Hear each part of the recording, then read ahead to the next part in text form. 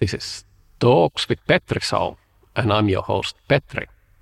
Today, our guest is Andrew Zinuk from Ukraine. Welcome. Hey Petri, good to see you. Thanks for inviting. How's it going there? We've been trying to do this interview almost like a week, but there was some trouble for you to get to the office, and we needed to reschedule and postpone it. So can you tell me what happened last week? Yeah, just a minor trouble. What it's minor trouble for Ukrainians, but probably a big thing for everyone else outside the country. So last week we had our Flag Day on 23rd and also Independence Day on 24th. And our sick neighbors that's trying to destroy us, they collected a lot of missiles around the country and they were preparing a massive strike on the entire country. And our interior force and all of the services tell us that, hey, don't, I'm actually based in Kiev. So we got the notice not get anything close to the city downtown, stay away of like tall buildings. And basically my office also is in the downtown. So we had the building closed for almost entire week. So I couldn't make it to the office to talk to you. So that's but fortunately for us, our air defense system was working well, so we didn't had any hit on the city directly. It was something just one hit on the north of the city, so it was pretty okay. No one was injured. Before we went live, you mentioned that there was seven signals coming in the same day. So what does it mean on in a regular day? Yeah, What do you so have to like do? basically we have this app, and then you can hear on the streets the sirens. And usually we have, like once, twice per night, and then maybe once, twice per day. And on 24th, there was seven. So literally, if you followed the rules, you would stay more time in a shelter than outside of the shelter, like a bomb shelter. But typically, people get used to them not staying in the shelter and they playing safe, which is not the best thing to do, not the safest thing to do. But if you let's just imagine staying up to 7 to 10 hours in a shelter. You cannot do stuff during the day, right? So you have to kind of decide and make a compromise with yourself. Like, hey, if you want to just stay super safe or you want to get also some things done and kind of go on with the life because you cannot live for, 6 months in a shelter, spending half of your day and half of your night. It just ruins the plans, the sleep cycle. It's kind of mentally hard. Like initially when the war started and everything was kind of uncertain what's happening and like so on and so forth, I was trying to do like every time I hear air strike alarm, go into the basement of the building to the parking lot, like underneath the ground, like minus third floor. And trying you cannot work from there because there is no connection, no Wi-Fi. You just sit basically. The best you can do is like read a book, right? And then you come out, and when it happens during the night, you do it once, twice, then you do it a couple times per week, and then your sleep cycle is off, and then during the daytime you have the same. So it's kind of hard to operate in this mode. So at one point of time, I told myself, hey, like if it happens, it happens. I'm gonna take my chances. Like if I hear close explosions next to me, I'm probably gonna run for the shelter. I have my like kind of alarm backpack with me, with everything packed, like the most necessary things, and then like that's gonna be my solution. But for now, I'm just kind of keep living and doing what I do because otherwise, you can go mad. So what is it actually? What do you do nowadays? A couple things. I'm back. Like was when the war started, it was kind of uh, preparing for defense. So digging trenches, preparing cocktails, Molotov, and all of this kind of funky stuff that you cannot tell. But then I was involved in volunteering. We were bringing medical supplies from EU and delivering here to the hospitals on like Chernihiv, on Bucha, like different cities that were like on a not on the front lines, but were like a basis for this. Like mostly it's like a surgical stuff and for the like hospitals. Anyway, and now I'm back to my trying to be back to my professional life. So I'm raising a small fund to help Ukrainian startups scale the traction. And there is like a big story behind of this because like everyone who woke up on the 24th of January was like shocked with the war that was broken, right? Breaking. So we had like startups lost their traction.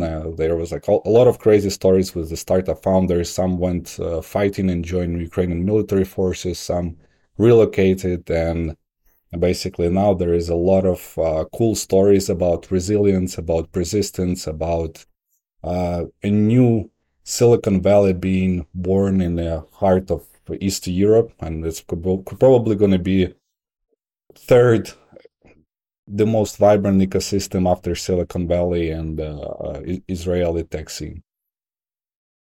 Can you tell some stories now from this summer or after the full scale invasion happened in February? That because I know you've been, and we can go that a bit later in the talk, that you know the ecosystem in Ukrainian ecosystem. You've been basically part of building it, and obviously everything has changed now, and this year is completely different. But the startups are still working, and they are doing stuff, but the circumstances are different. Yeah, sure. I mean, I'm part of the Ukrainian startup ecosystem and the venture ecosystem since 2017. When I joined Ukrainian Venture Capital Association, and also we launched Israeli Family Office, investing in startups, fintech, blockchain, martech, all sorts of the things, and we were building the startup ecosystem. And Ukrainian startup ecosystem was kind of growing pretty quickly. So in 2021, we were on the 34th place worldwide. So it was pretty good, and we were growing steadily from year to year.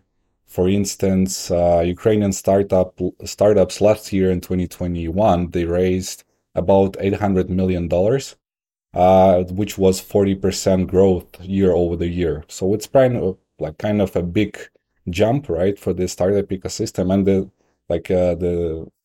fundraising that the startups were attracting money were growing like from 22% on average, and like last year was twice of that. And what happened this year, basically, a lot of startups got in trouble because their term sheets were revoked.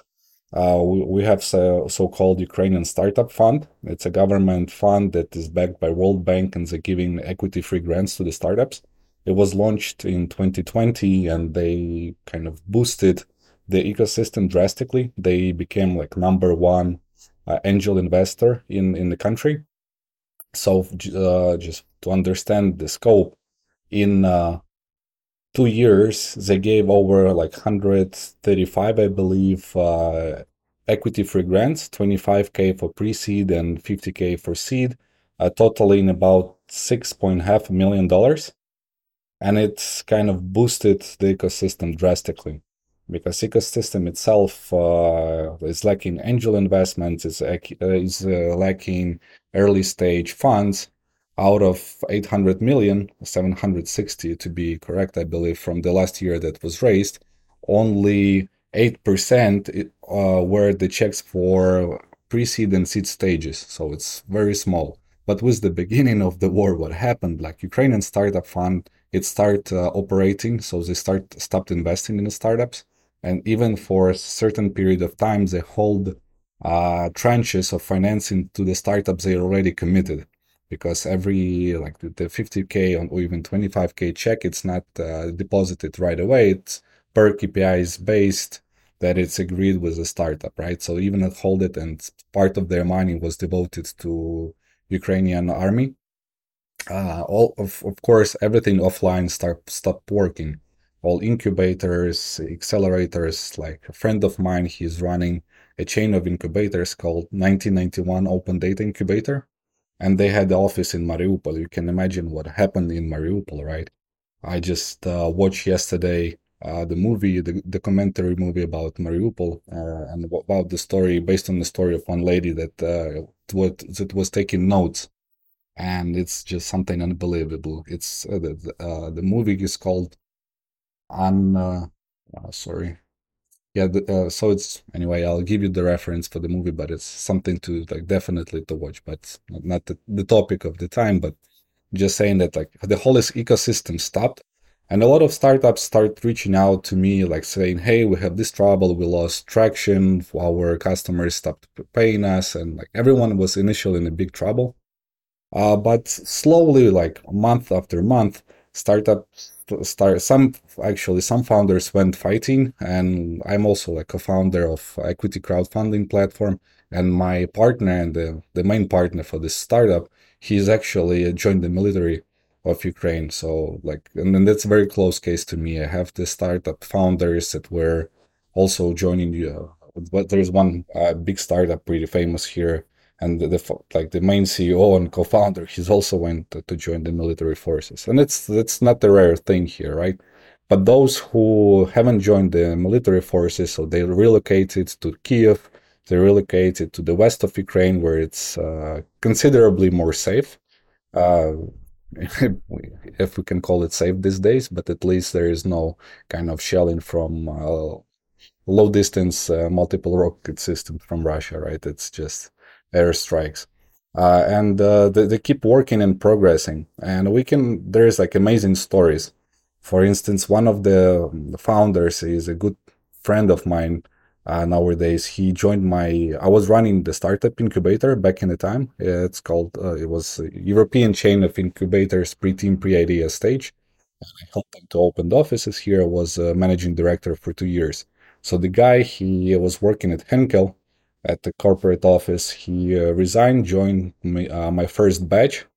He did like several pivots, and he was one of the most stubborn guys you could ever meet. He was like the most resilient, and he changed 3 teams, pivoted 3 times, and then initially he find like the right problem to solve and the right solution.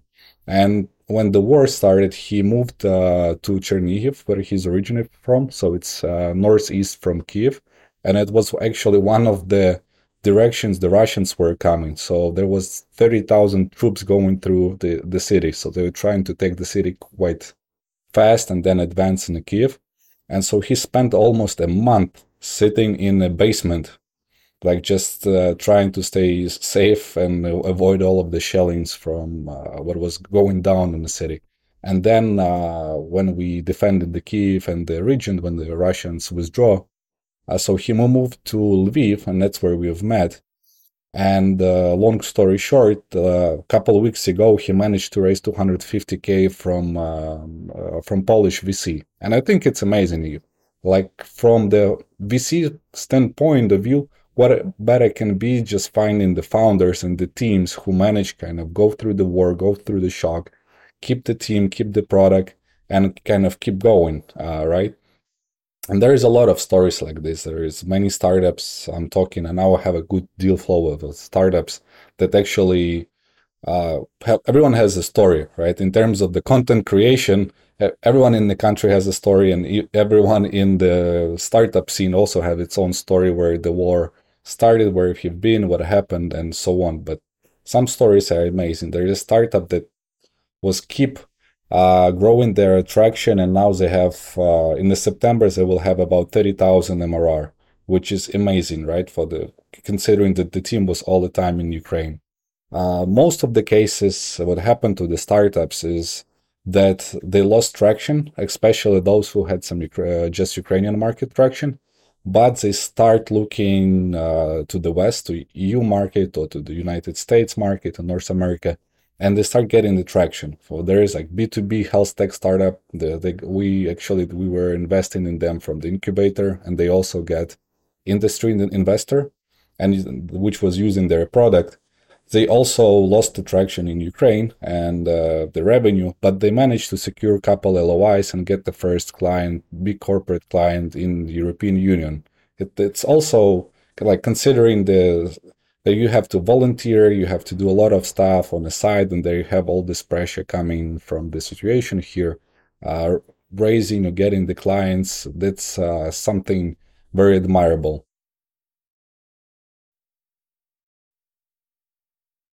So, how was the ecosystem before?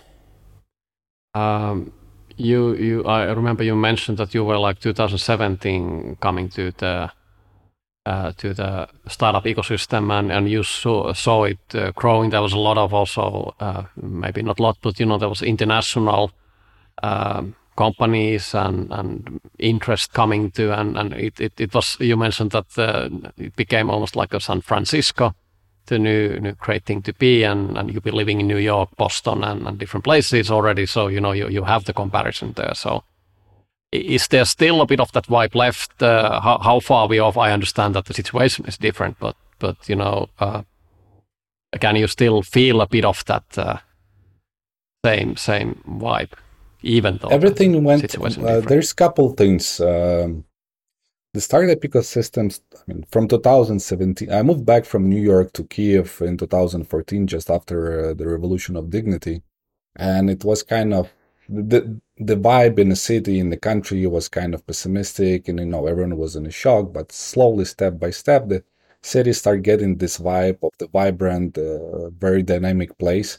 And traveling Europe, traveling across the world, you always come to Kiev and like, oh, I don't want to move anywhere. I'm a big fan of the cocktail scene, and the cocktails in Kiev, one of the best in the world. The same for the electronic music. They saying like it's one of the best two cities in the world. So it was super kind of super vibrant, and you could see a lot of people coming here. And it's also especially the co-working space in Ukraine was amazing. You could not even imagine like how many very good co-workings we have in the city, and they start opening like from 2014, 15. The first one what was on the outskirts of Kiev, and everyone was like, hell, what is co-working, why should we go there? And then they start opening the prime like AAA locations, and getting this community of everyone like super progressive youth and like tech people. And now we have like a good chain that is even trying to like go to different markets and open their business model, right? So, and also to start creating this vibe for and place for gathering, like and also attracting people. We have a known founder from Estonia who opened his co-working in Ukraine and also invest in Ukrainian startups. Like Startup Wise Guys, they start sourcing a lot of the startups from Ukraine. The startup incubator I was a managing director for, it also was kind of the first that I moved to from west of Europe to east of Europe and opening the location. So a lot of players in the market start joining the startup ecosystem and filling the gaps that was missing, because initially there was several attempts like to create the venture builders, to create acceleration programs, but there was a problem with there is a tech talent, but there was missing a lot of education for founders, how they should build the startup, how like what's the rules in the jungle, right? With the ecosystem, what the animals of the jungle. And slowly, like step by step, this ecosystem start gaining the players, and that were helping startups and spreading this education and knowledge. And like with every time, even like 2020, when Ukrainian Startup Fund was open and I'm a member of selection committee, when you see the startups pitching, you see some very good startups with experienced founders, and you see the like good ideas, good founders, but they don't know how to pitch, they don't know how to produce the deck. And now with 2 years of Ukrainian startup working, the startup fund working, you see that the level of the pitches increased so much. You can see that people were actually trying to prepare. They were reading like Y Combinator stuff, a lot of material. So like the ecosystem is growing, and also the capital is also coming in.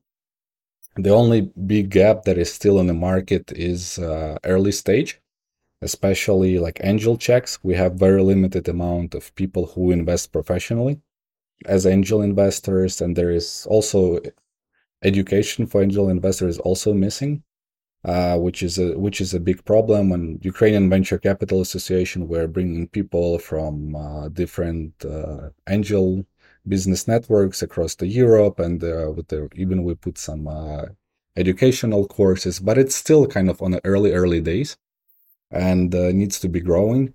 And then when we're talking about like pre-seed stage investors, there is actually no funds that invest, and even seed. If we talk about more, shift our attention to to venture capital market, right?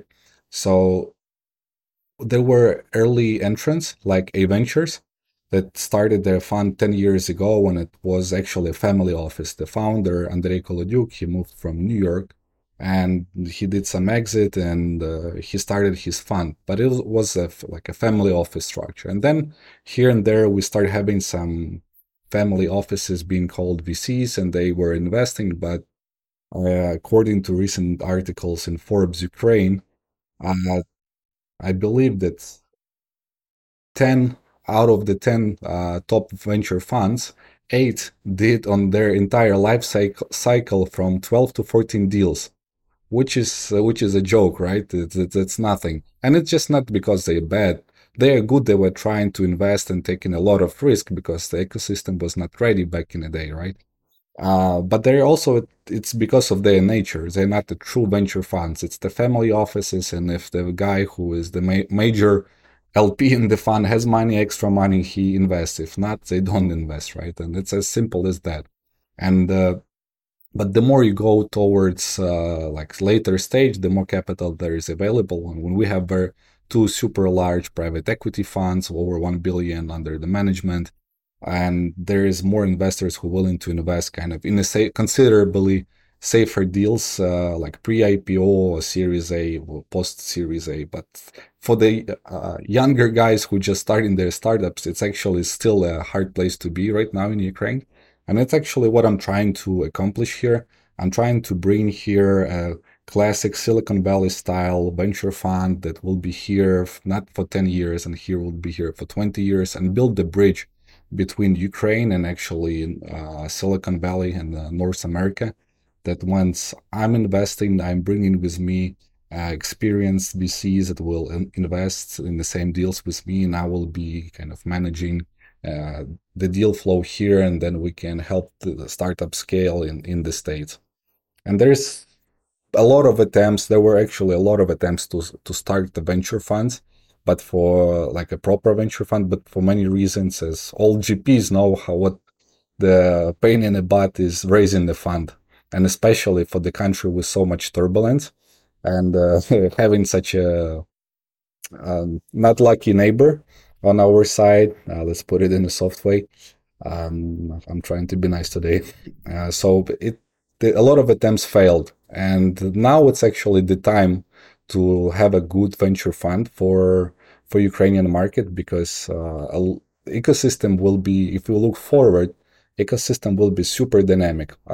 European Union announced a month ago, I believe, that they will invest 20 million euros in Ukrainian startup ecosystem, and 60% will go towards equity-free grants to Ukrainian startups.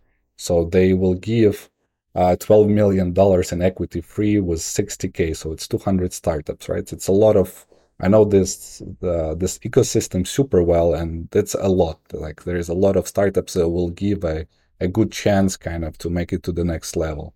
So that will be, and I think after the war, hopefully we're going to get rid of Russians by the end of this year. So from next year, the ecosystem will kind of rise again and will be even twice more dynamic than it was previously because it's kind of as a demand that was not satisfied, right? We kind of sitting at homes working from home offices or whatever the people working from. But then we used to have a lot of meetups. Like even when I moved to west of Ukraine, I opened a co-working space just to kind of gather the people who relocated as myself, IT professionals, startuppers, and we managed to have three meetups in under the 3 months. It was like 2.5 months. We had three meetups, and it was a blast. First meetup, we had about 30 people coming, and I was joking that if I lock everyone in, we could build the perfect Series A startup because there was everyone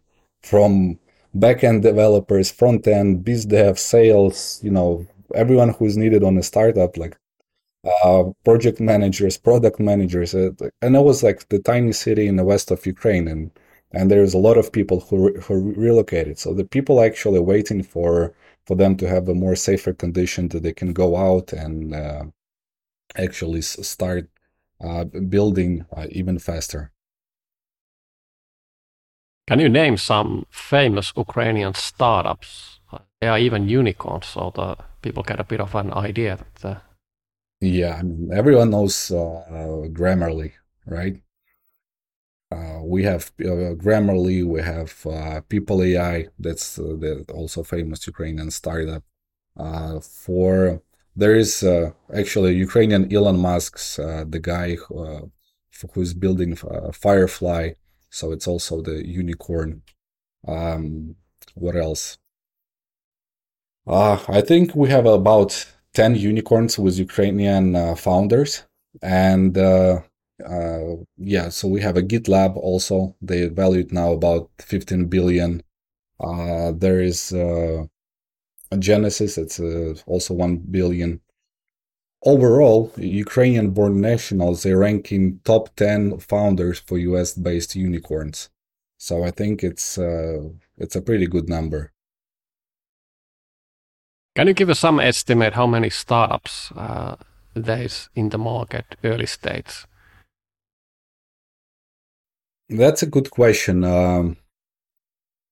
We let's say if I can speak from the numbers of Ukrainian startup fund, in 2 years there was all like over 1,000 applicants, even more, and they invested in, I mean, 13-15%, something like this. So now there is a program for Google for startups. They also have like over 200, 300 startups applying. So like early stage. And from our fund, now in the funnel, we have about 100 startups. And with the fund that I'm now raising, it's called Brave Ukraine Fund. I want to invest in the 34 pre-seed stage startups that have actually traction on the Western market, and they need help kind of scaling. So now we have also almost 100 startups that kind of reach out to us. So like the market itself is big, and I know a lot of founders now. There is a company, there will be big news on the market. I cannot spoil it, but there is you're gonna hear it. It's one of the famous Ukrainian startups. It's the exit is coming. Let's put it this way.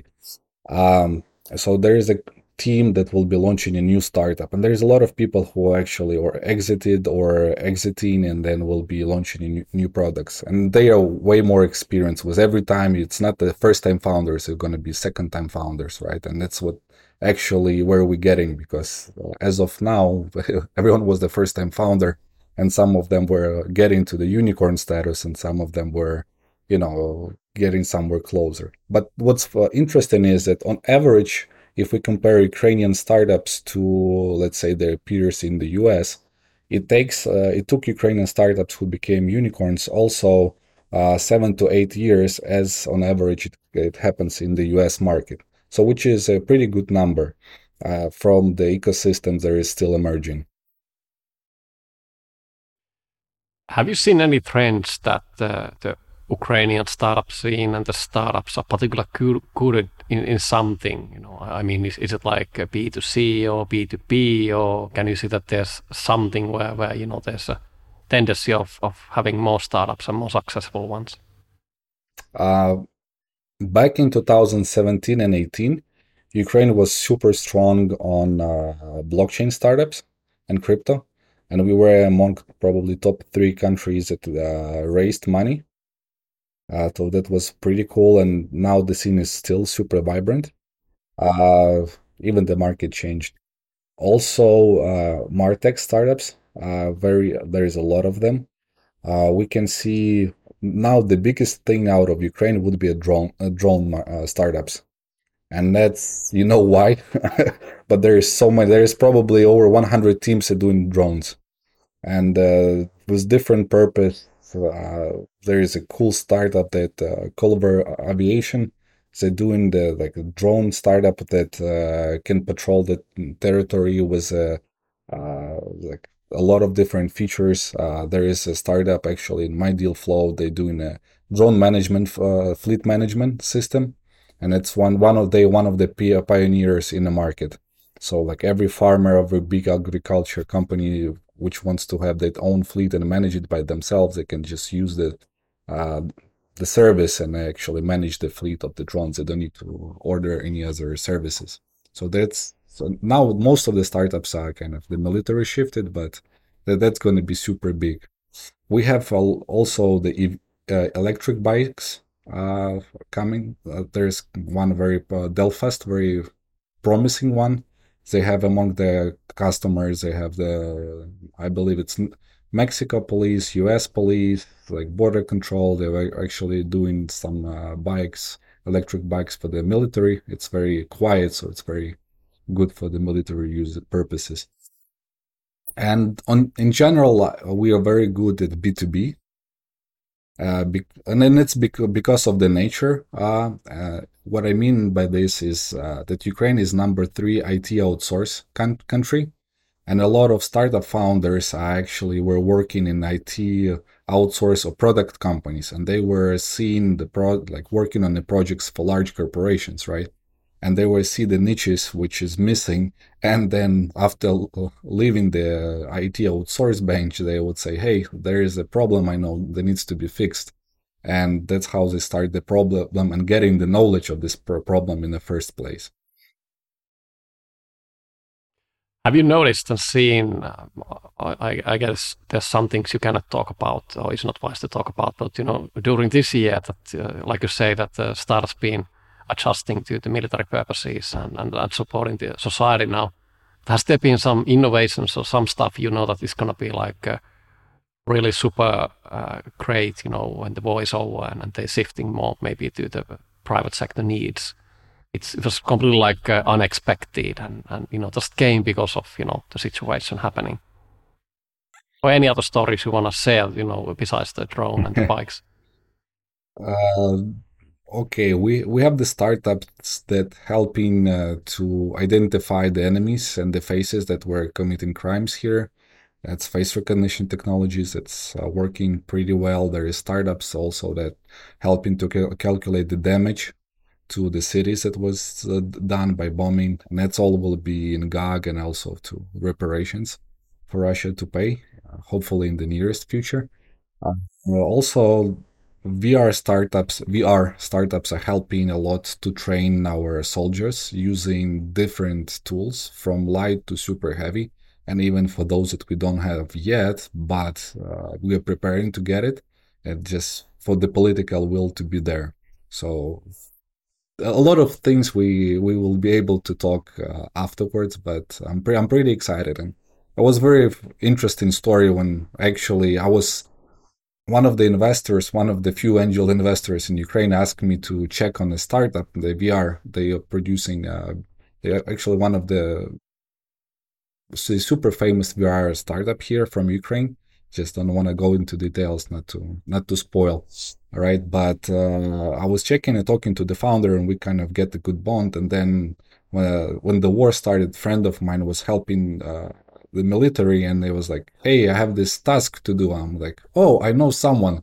And the guys are in the VR for for many years. They kind of one of the pioneers on the market. They know everything about like the tools, the systems, and all of the software and the hardware. And we help the military like right away, just kind of connecting a couple dots that I was happy to be in the middle and I know the need and demand for this. But that will definitely help Ukraine. And I wish I could talk more about this, but there's a lot of people who helping, and also like for instance, the Starlink that helped a lot our country in terms of IT outsourced companies, because a lot in initial days of the war, a lot of clients for the companies were afraid that the companies will not be able to work, right? Because they will be not having any internet connection. And when the company starts saying, "Hey, we have a Starlink," the kind of the clientele got kind of calmed down a bit and helping the military to have the connection. So a lot of things will and are cooking right now, and Ukraine is going through counteroffensive on the south of Ukraine. They just started today, so we're waiting for a lot of big news, and hopefully there will be super positive, not just positive. And the startups are definitely playing a big role in this. Can you describe a bit of Ukraine, because it's a huge country? So the western part is different from other parts, and how does that look from the startup perspective? If somebody is interested of coming and starting to come involved with the ecosystem, so what are the places to go, and what should be done first, and where to check? How no-brainer is coming to Kiev, right? Kiev is number one, and it's the most vibrant. Lviv is probably number two, and especially now when all of the east and central of Ukraine moved to the west, and the number one destination was Lviv. So the kind of I feel like city is gonna explode. It's just overpopulated. You cannot even park. You cannot even walk, not to bump into someone. So if you come in now, you have to come to either Kiev or Lviv. But among other cities, it's Kharkiv, it's Dnipro, Odessa. There's also they're picking up. Um, and from the, I would say that just to answer your question, because it's so deep and we can talk for hours about how to describe Ukraine. But Ukraine is what I like about Ukraine. It changed a lot since 2014, and if you look back, like with more the new generation of people is here, right? And they're completely global minded. They're so open minded, so they're so brilliant, and it's even hard to kind of follow them because they start living in the like a kind of their own universe, right? And that's what Russia is trying to take away from us, this freedom. These people are completely free. They've never seen Soviet Unions. They haven't seen the bullshit of the Soviet Union and all of the hardness of the 90s. So they kind of free spirits of the world and they are true rebels. And if you see that now who is fighting on the against Russia, I believe that the most of people who fighting is people who out of like 30, 33 years old and younger. So it's kind of the most, and then the senior positions are of course the more senior people. And a lot of people have the stories like this. In 2014, they went to Revolution of Dignity in Kiev, and then the war started when the Russia attacked Ukraine, and then they just start going and fighting as a volunteers, and then like all of the time they were in the fighting. So we've been preparing, and also what is I was there is a lot of stories like this. One of my friends, he's also joined an army, and but prior to that, he just got a position as a CMO in one of the startups, the foreign startups, and that startup still keeps him in a position. And I really respect like startup founders and the startups who also show in the position as they do, because it means a lot for the person know that he's okay, he's fighting, right, but he still have a job to come back. And I'm really grateful. There is a lot of stories like this, and I'm grateful for such startups that kind of support in any way as they can our country. When we were prepping for this episode, we were also talking about a bit that now it's easy to do recruitment as well, because you see clearly how people are performing and who's who, and also forming teams, and the unity is in completely different level. Can you describe and tell something about that part of the process and what's happening now and what you have learned? There is the saying that bright people shine in the dark, right? So now you can easily see it's more obvious who is who, and the market itself changed, because if we can talk about the like IT part of the market. So before the war, it was employees market, and the companies were struggling kind of to hire, and it was even unhealthy for both and companies and employees, because yeah, IT specialists were jumping from company to the company, and kind of it was creating this vicious circle of creating the bullshit, because you cannot you know jump too high, right? There is a limit to all of this, and probably as the valuations of the startup in the US, and especially with the Newman getting the unicorn status before even launching. Sometimes the madness has to stop, and I believe the beginning of war was actually the thing that kind of changed the market and changed the sides of the table. So now it's again becoming the market for employer, and people have to kind of and deliver, because a lot of people are, as everyone who was working remotely, kind of working two jobs, three jobs, which is also not right thing to do. And there is a like couple things on this. I was recently speaking to one of the investors from the US, but he has his kind of also IT outstaffing business, and he's talking to Ukrainian engineers, and they still want to have even more salary than previously. So some people haven't adjusted and kind of live still in this pattern that everything is growing and they can shift jobs. But most of the people come to their senses, and kind of that's changing. In terms of the startups and the teams, I think I wouldn't say that our startups were in a sweet spot before, because ecosystem was still kind of young and growing. It was not overflooded with the money. So, the startuppers, and that's what actually is helping us, and in the same time, because they are hungry. If we can talk about, the hungry startuppers, the founders who have their fire in the eyes and want to deliver and build, that were Ukrainians, and that will be more even Ukrainians, because if you look at the job market in Ukraine right now, we have the assumption that about 50% of the economy will be gone. So you cannot go and work anywhere, right? And if you previously were working in big corporation and you had some touch to a startup ecosystem, the problem that you can fix. Your only option, and probably if you were laid off, like the only solution in the closest term to use your brain, it's to build a startup. And there is nothing behind you. There is just the falling grounds. So you have to kind of build the startup, and that's why we'll see a lot of a kind of startup coming from Ukraine, and which is not bad, because it will bring to innovation, and I believe overall it's going to be actually a new Eastern European tiger in terms of the economy. But it's still it's gonna take some time. And actually, that's one of the reasons I'm also doing this small fund for Ukrainian pre-seed startups. It's actually to help them to get to the next round.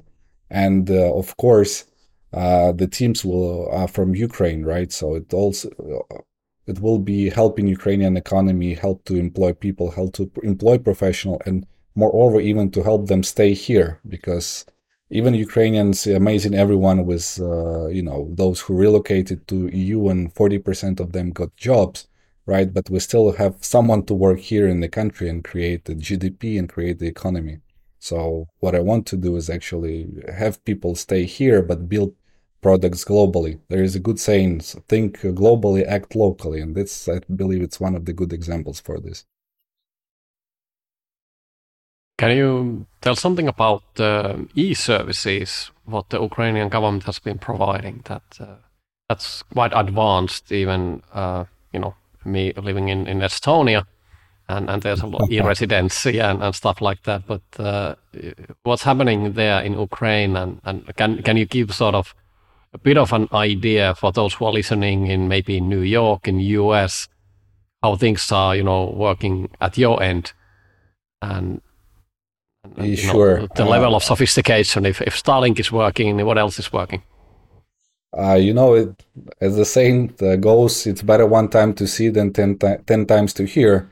So I invite everyone to come here, and we're gonna show you around. But what we have here, it's just a huge jump in terms of digitalization of the country and the country services.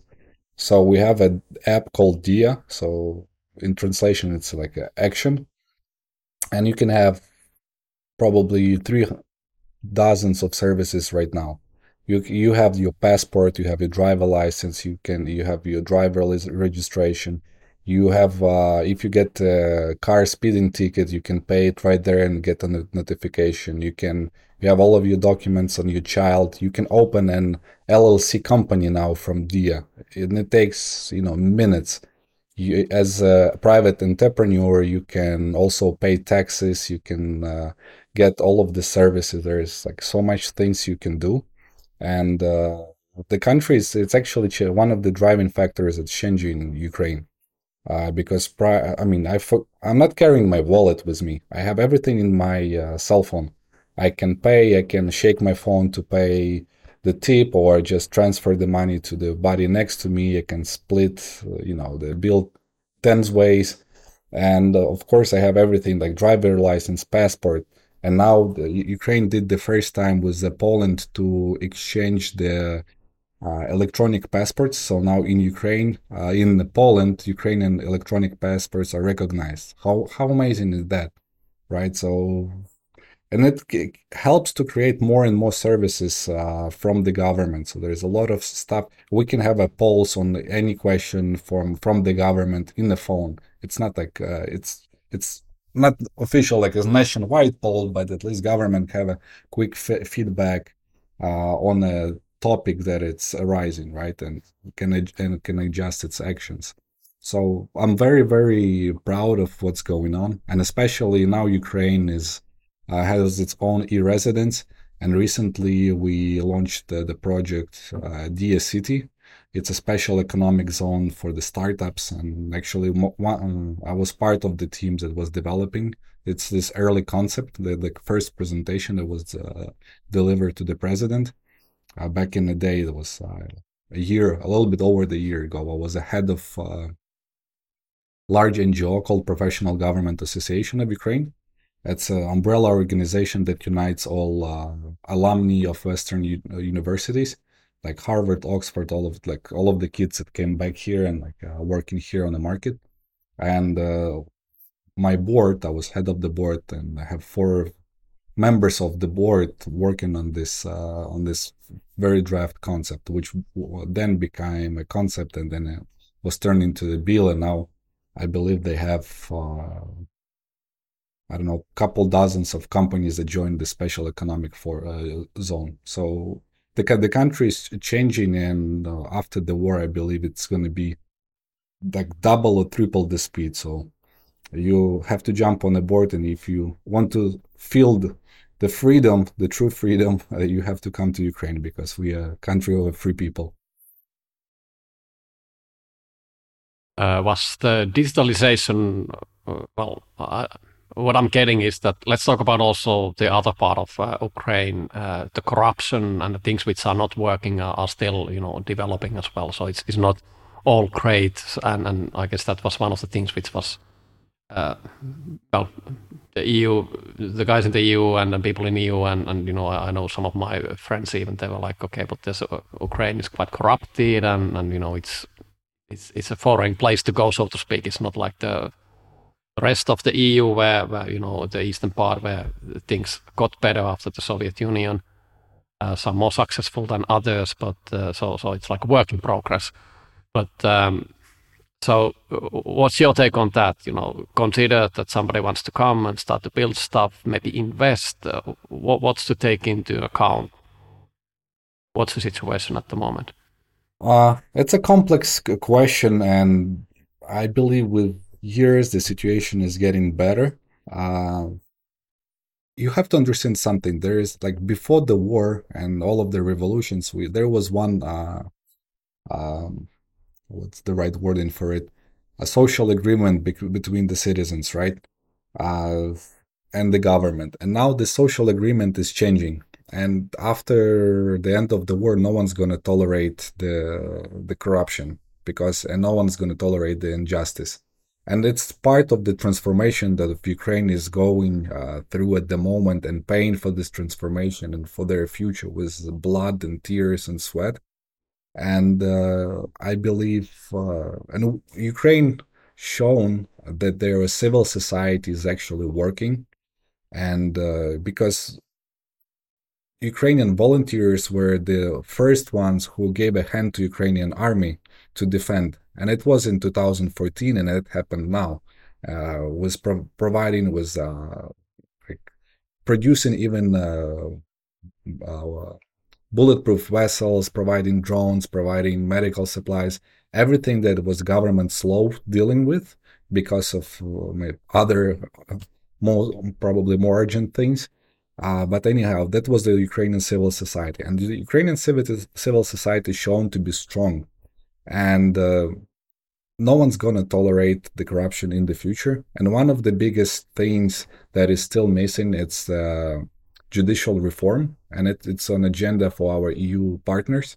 And one of the biggest mistakes for Poroshenko was he never fulfilled actually the judicial reform. And it's very personal to me because there is a person in Ukraine who was assassinated by acid split on the face, and she was my Aspen classmate, Katarina Handzuk. So she was a deputy mayor of Kherson, which is now occupied and hopefully going to be liberated soon.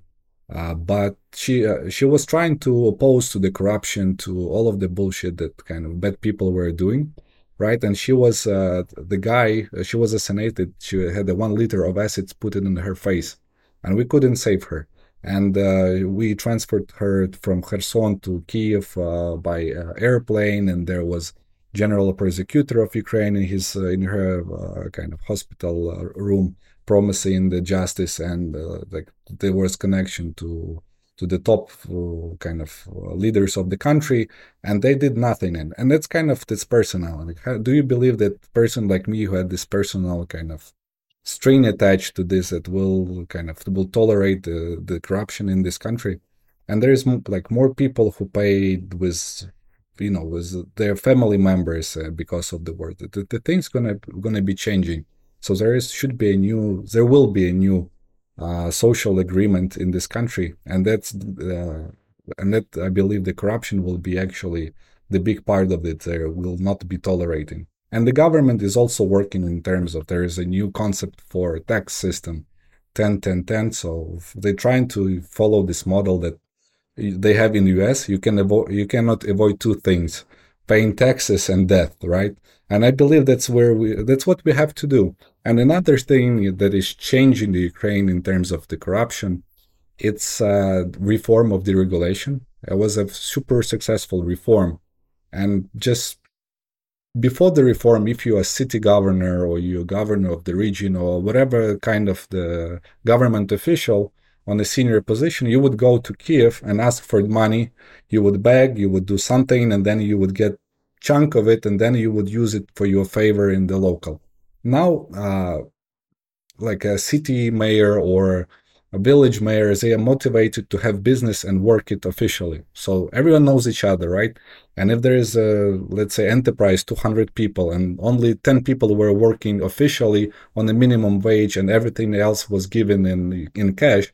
So now, because of the taxes stay locally, this local official, they will come and say, hey, John, hey, I know you have 200 people. Now we're going to have the plan slowly transforming you to the white company. And because it favors him, because he has more money to create infrastructure, to do what he wants and stay in power.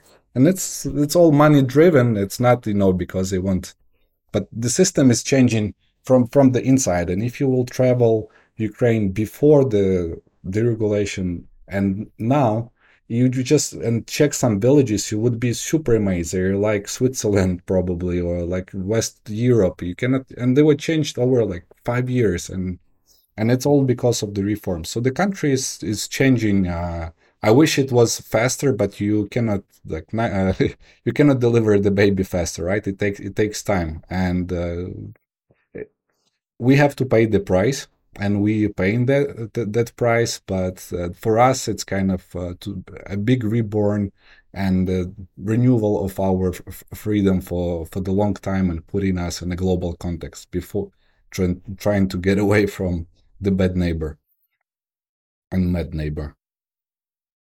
So the government services, the e-services, are obviously helping with the corruption thing. It's harder to do that because it's all digital and there's no envelopes involved. How about the legal system then in regards to the startups and the companies and private equity and the whole system? What do you say that you want to bring the Silicon Valley style here? is that legal system supporting that type of the incentive structures for the employees and all the other bits which are pretty much in place in the EU and obviously in the US. So are there some differences to that which may become like a shock if you're coming that it doesn't work like that, you assume that it works the same way? The quick question is it's not there yet because all of the startups from Ukraine incorporated.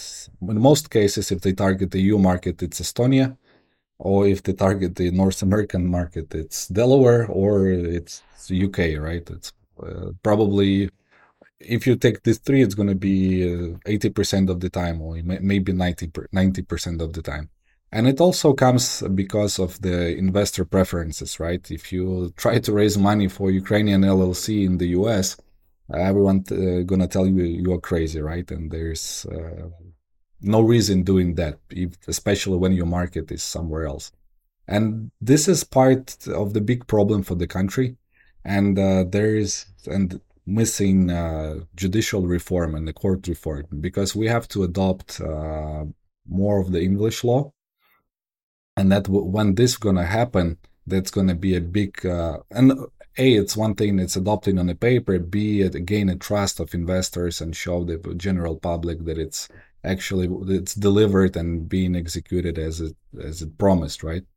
And even for the DSCT, there was a big battle kind of to making the special legal zone, which is not now realized, but it's in progress, and we're getting there because anyhow, Ukraine has only one direction towards Western countries and civilized world, and we will rejoin the place where we should be, right? And that's what this issue is going to be solved. But for now, just not to talk like a politician, it's better to kind of have everything outside until it's fixed, because there's still. The level of troubles comes with the level of money. If you talk in the billions, you're gonna, or like super multi-million-dollar business, that can be some trouble, and it's unavoidable. But there is also ways how to protect it if you structure it right. So there is a way how to do it right. There is no saying, "Hey, open Ukrainian LLC or Azar's reform and you are safe." No, you have to do it smart. You have to use very cautious legal structure involving international company and then some local companies, and also it also depends on the assets, right? Well, for instance, why IT business in Ukraine was growing in the first place, because back in the day, government officials, the bad corrupt government officials, didn't know anything about IT. There were some weird guys sitting staring at the computer, right? And on the other hand side, the mafia that was kind of protecting and taking the cut from every business, they also didn't get what it was. Some guys sitting there, right? If they understood how to control them, that would be the story was not would be way different. So, but the situation is changing, and for good. I can witness it from myself, because I have some small business here, and I never had any troubles. I'm doing like small startups also for the local market, and you don't get the problem. And especially the best thing in the Ukrainian market is to be transparent, because if you're not paying the taxes, if you're paying the salaries in cash and not officially, then you can easily get in trouble. You get a call from people who will ask you to share some for them to protect you. But if you do it transparent, that's the best solution, and the market is going this way. How is the physical safety? Someone who has never been to Ukraine and thinking that it's safe to, are there safe areas, and does these simple questions, what's your answer? Obviously, war is different, but I'll tell you, it's super safe. Prior to war, since 2014, I never was in a fight, never had any kind of scary situation that was threatening my life. It instead of the case that happened to me in New York back in the day when I lived in New York. Um, I was one of the parties, and a friend of mine, she got drunk, and I was like a gentleman trying to kind of get her home safely, and she lived in Bronx, like the last subway train on the north, and then you also take we took a taxi, and I almost died there because it was a kind of Afro-American ghetto, and I was like 3 a.m. In the morning, and I was walking, and I hear the guys like there was like probably I don't know 5 6 people.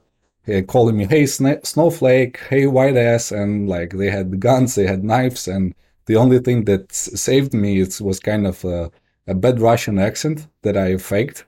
So I was like, "Hey, you know what?" And I was thinking like I was like outnumbered and outgunned, and I couldn't run that fast as the guys. But I had like this short haircut, the leather jacket, so I was looking kind of, and I'm like white Slavic face, right? You cannot get away with this. And I was like, "What should I do? Because I'm probably done here."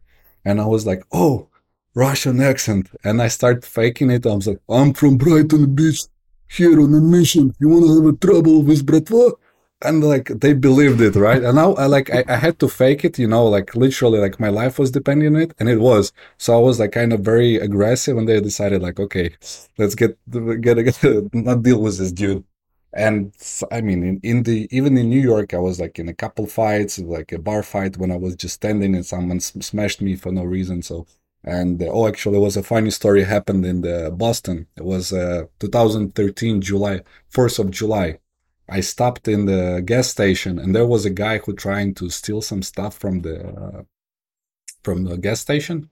And we asked him to, and the waiter on the register tell him, "Hey, I see you trying to get everything off your pockets and leave." And he starts smashing everything on the shelves. And so, like me and a couple guys, we just threw him out of the gas station. And once we get on the car, he jumped with the bat and started beating the car, like, and then that was crazy, like. And you never have these stories in Ukraine, like. So for it, and then it's not even that I'm local and you're going to be foreigner. If you no, not looking for the troubles directly, right? So the troubles not going to come to you. And it's the Ukrainians are very friendly people. They're very nice and they're not rude. They're going to try to help you. So it's I have my brother who's actually living in Denmark. So the younger brother, so he was coming, he started coming here with his friends, Danish friends, and now they like per year they come in 4 or 5 times, and they love it so much they stay here for like 2 weeks, 3 weeks. There's a lot of people who are working from here remotely. One of my best buddies, he works for oil national company of Saudi Arabia, and he works from Ukraine. So most of the time he stays here, then he goes there for like a couple of weeks and then comes here. And a lot of people like doing like this because if we look for the quality of life per dollar that you have, it's uncomparable what you get in the New York or even in EU comparing to Ukraine. Can you give some idea of the price level differences? Price level differences. If we talk upscale bar, cocktail bar, actually the one I showed you, right? From the what it was last 2 nights ago. So the cocktail it's the best in the city and probably in the country, right? So it costs the cocktail $10. 10, there is 12, there is 13. I mean, tell me where in the New York or London you're gonna get the best cocktail in the city for 13, 14 bucks. It's gonna be 20, 25, 35 for in the upscale places, right? The same like with everything. And like the restaurants, the nice check for 2 person with wine. Of course, if you're not ordering something super fancy, but it's like $100 and you are super full and you don't You kind of have the first, the entry, the second, the dessert, the wine, and then it's just a couple glasses of wine.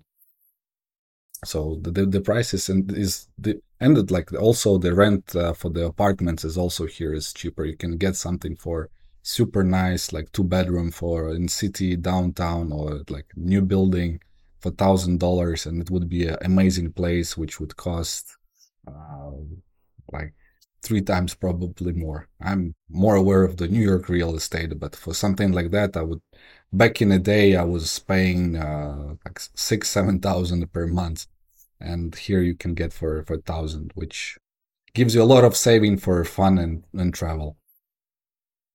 And especially if we talk about like restaurants, they here the service here is amazing. The food is also amazing, and there is a lot of like very conceptual restaurants you can try. And what's changed a lot and was also kind of hard for me back in 2014 when I moved, there was not there many cuisines comparing to New York, right? There is a saying that you don't have to travel the world if you live in New York because you have everything there. And now it's also coming here. It's not to the same level, but you have, most of the things you can think of, you can have here, and then in a super high quality, very conceptual, and there is a lot of like places where is like trying to play with the recipes, they twist the cocktails, and it's super high quality.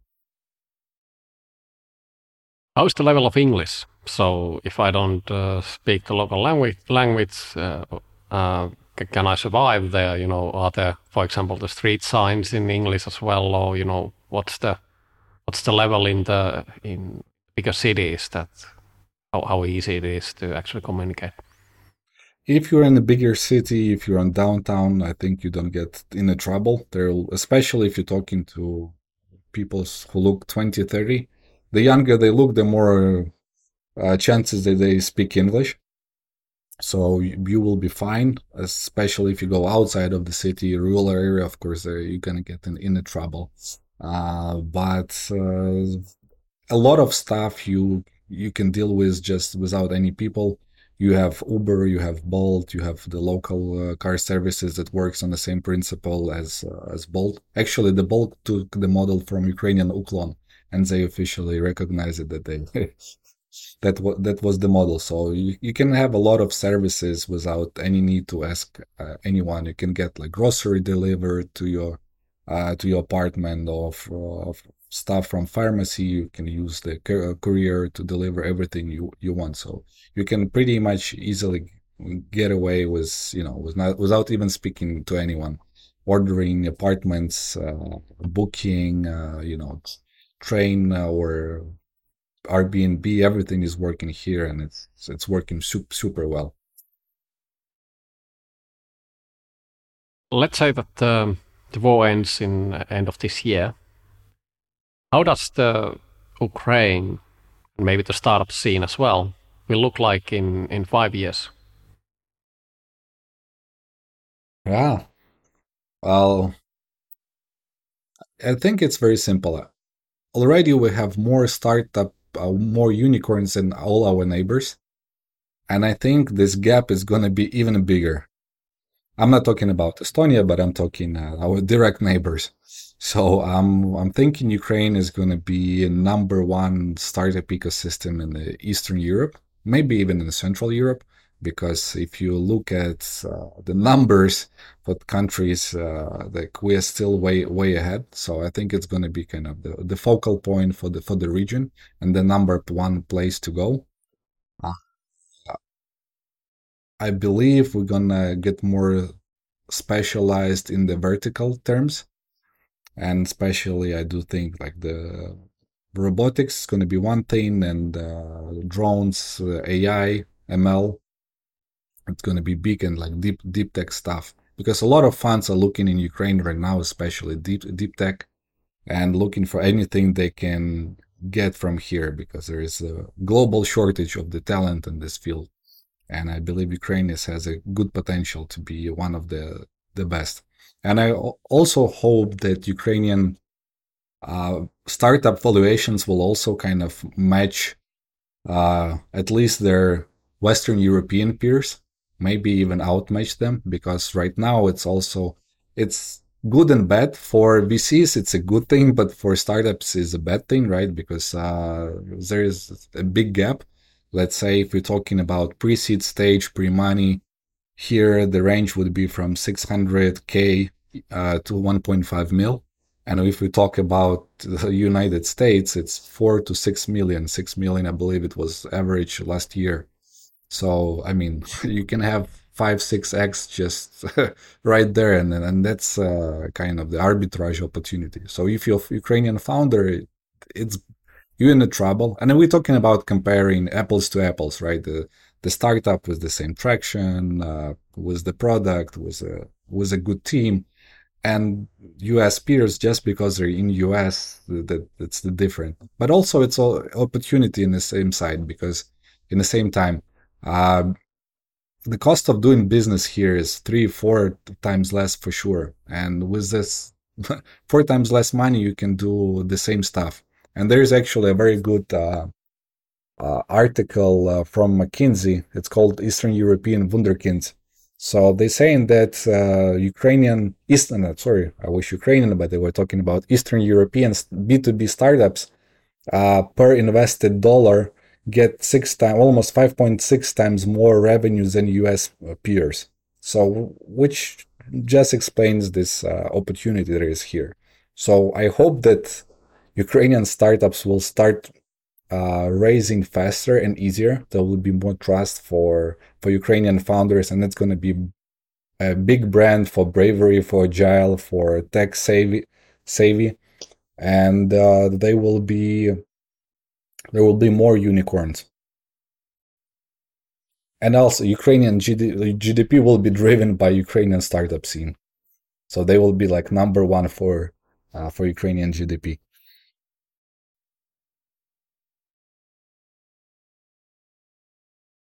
What is your favorite word? Achieve. What It's is very your simple. least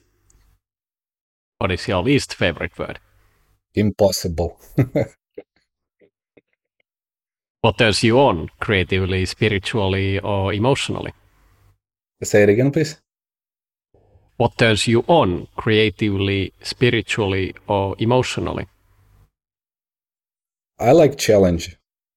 Like all my life, I must have a sport background, and for me, so when someone says it's impossible or if it's easy, uh, like if it's impossible, I'm saying, hey, challenge accepted, and that's why I like the challenges. I like impossible, like raising the fund sitting in Ukraine during the war. I think it's not impossible, but it's a big challenge, right? So What turns you off? a couple things. First is dishonesty, and second, stupidity. And there is the joke. If you are stupid and dead, it's the same because everyone suffers and you don't know. What is your favorite curse word? It's simple. It's FAUCK. What sound or noise do you love? Sound or noise. I like the sound of aha moment. You know, when you were kind of thinking of something and then you finally figure out and you're like, yes, like the moment of enlightenment. Duh. You know, that's kind of, it's like super emotional and you cannot fake it because if it's, if it's there, it's there. And if it's big, you kind of get this kind of mental orgasm, if we speak so. What sound or noise do you hate?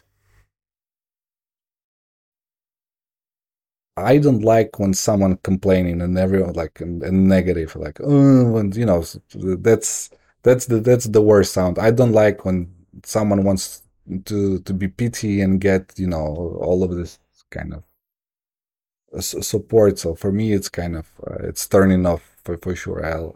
I'm a very kind of direct and straight person, so I like when it says like, "Hey, this is the problem, but I need the solution," but not when someone is trying to just, oh, I have a trouble, blah blah blah. So that for me turns just into like single noise, which is like just goes past by my ears, and I don't get it. What profession other than your own would you like to attempt? That's gonna be something new because in my experience, my professional experience, I tried different things. And different fields. And I mean, from being assistant to the member of parliament to the in Canada and kind of being on the diplomatic track and working the consulate general of Ukraine in Toronto in economic trade mission to having my own radio show in Vancouver, trying to get on a break into the Wall Street and, all of the kind of investment banking in the States and having like, my own boutique investment bank in Ukraine and then turning into kind of the startups. And I think it's hard to say I'm happy where I am. Maybe I will turn back because I'm operator and startup founder, turn to be a VC, and maybe in some point of time I'm gonna switch the table and become entrepreneur again as a startup founder. So that's and the field. I always I'm very passionate about space and conquering the space. So maybe I'll be building a startup in something related to the space tech. What profession would you not like to do? Being government official. I was working, and it's I was working on reforms in Ukraine when I moved back from New York in 2014. We started. I was supposed to join the team of Minister of Economy, and then the guy resigned, and we were like a cool team. So we were like, what should we do?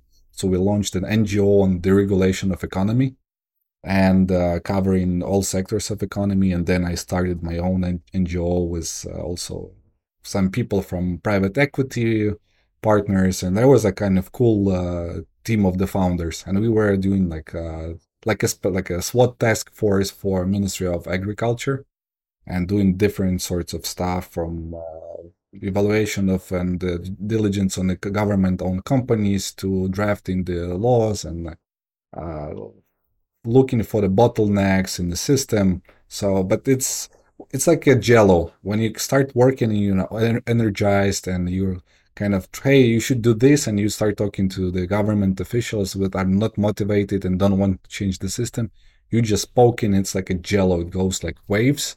But then if you keep on not poking, it just comes down and like nothing happened. And then oh, there is a big even bigger uncertainty even comparing to startup world in terms of the result.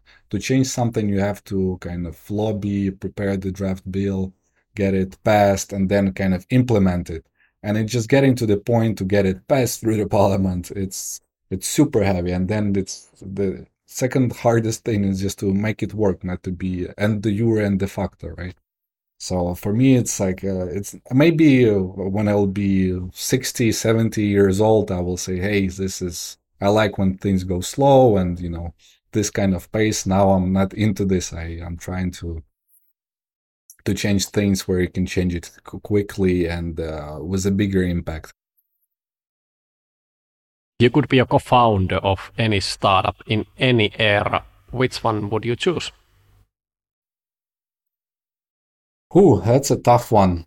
If I would be a startup co-founder, I would join PayPal Mafia.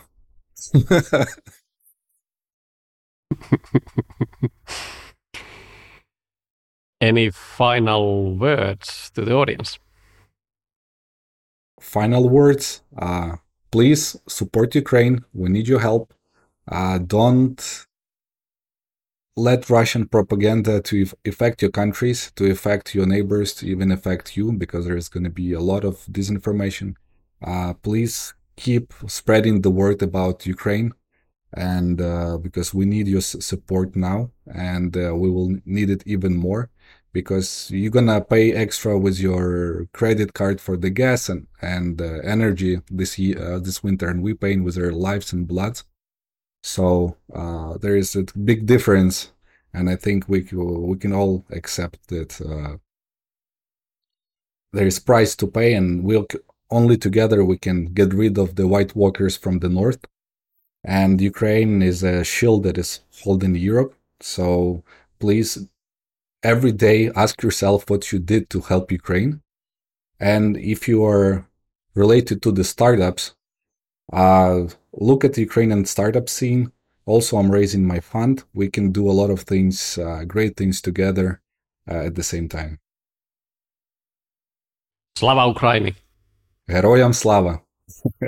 And Petri, thanks a lot for inviting me. It's a pleasure, and I actually appreciate you a lot doing this and helping and introducing me to the people, great people in Estonia that supporting Ukraine a lot. My pleasure, and thank you, Andrew, for sharing. There was so much stuff we spoke about, and I know there was so much stuff we did not spoke about, but maybe it's good to have another session later on. But I think the audience got an idea already what you are capable of and what's happening in Ukraine and what's waiting for Ukraine when we get past the war. Definitely. So, I would love to do another one in some point of time. So that's all for today. Thank you, everyone. Until next time.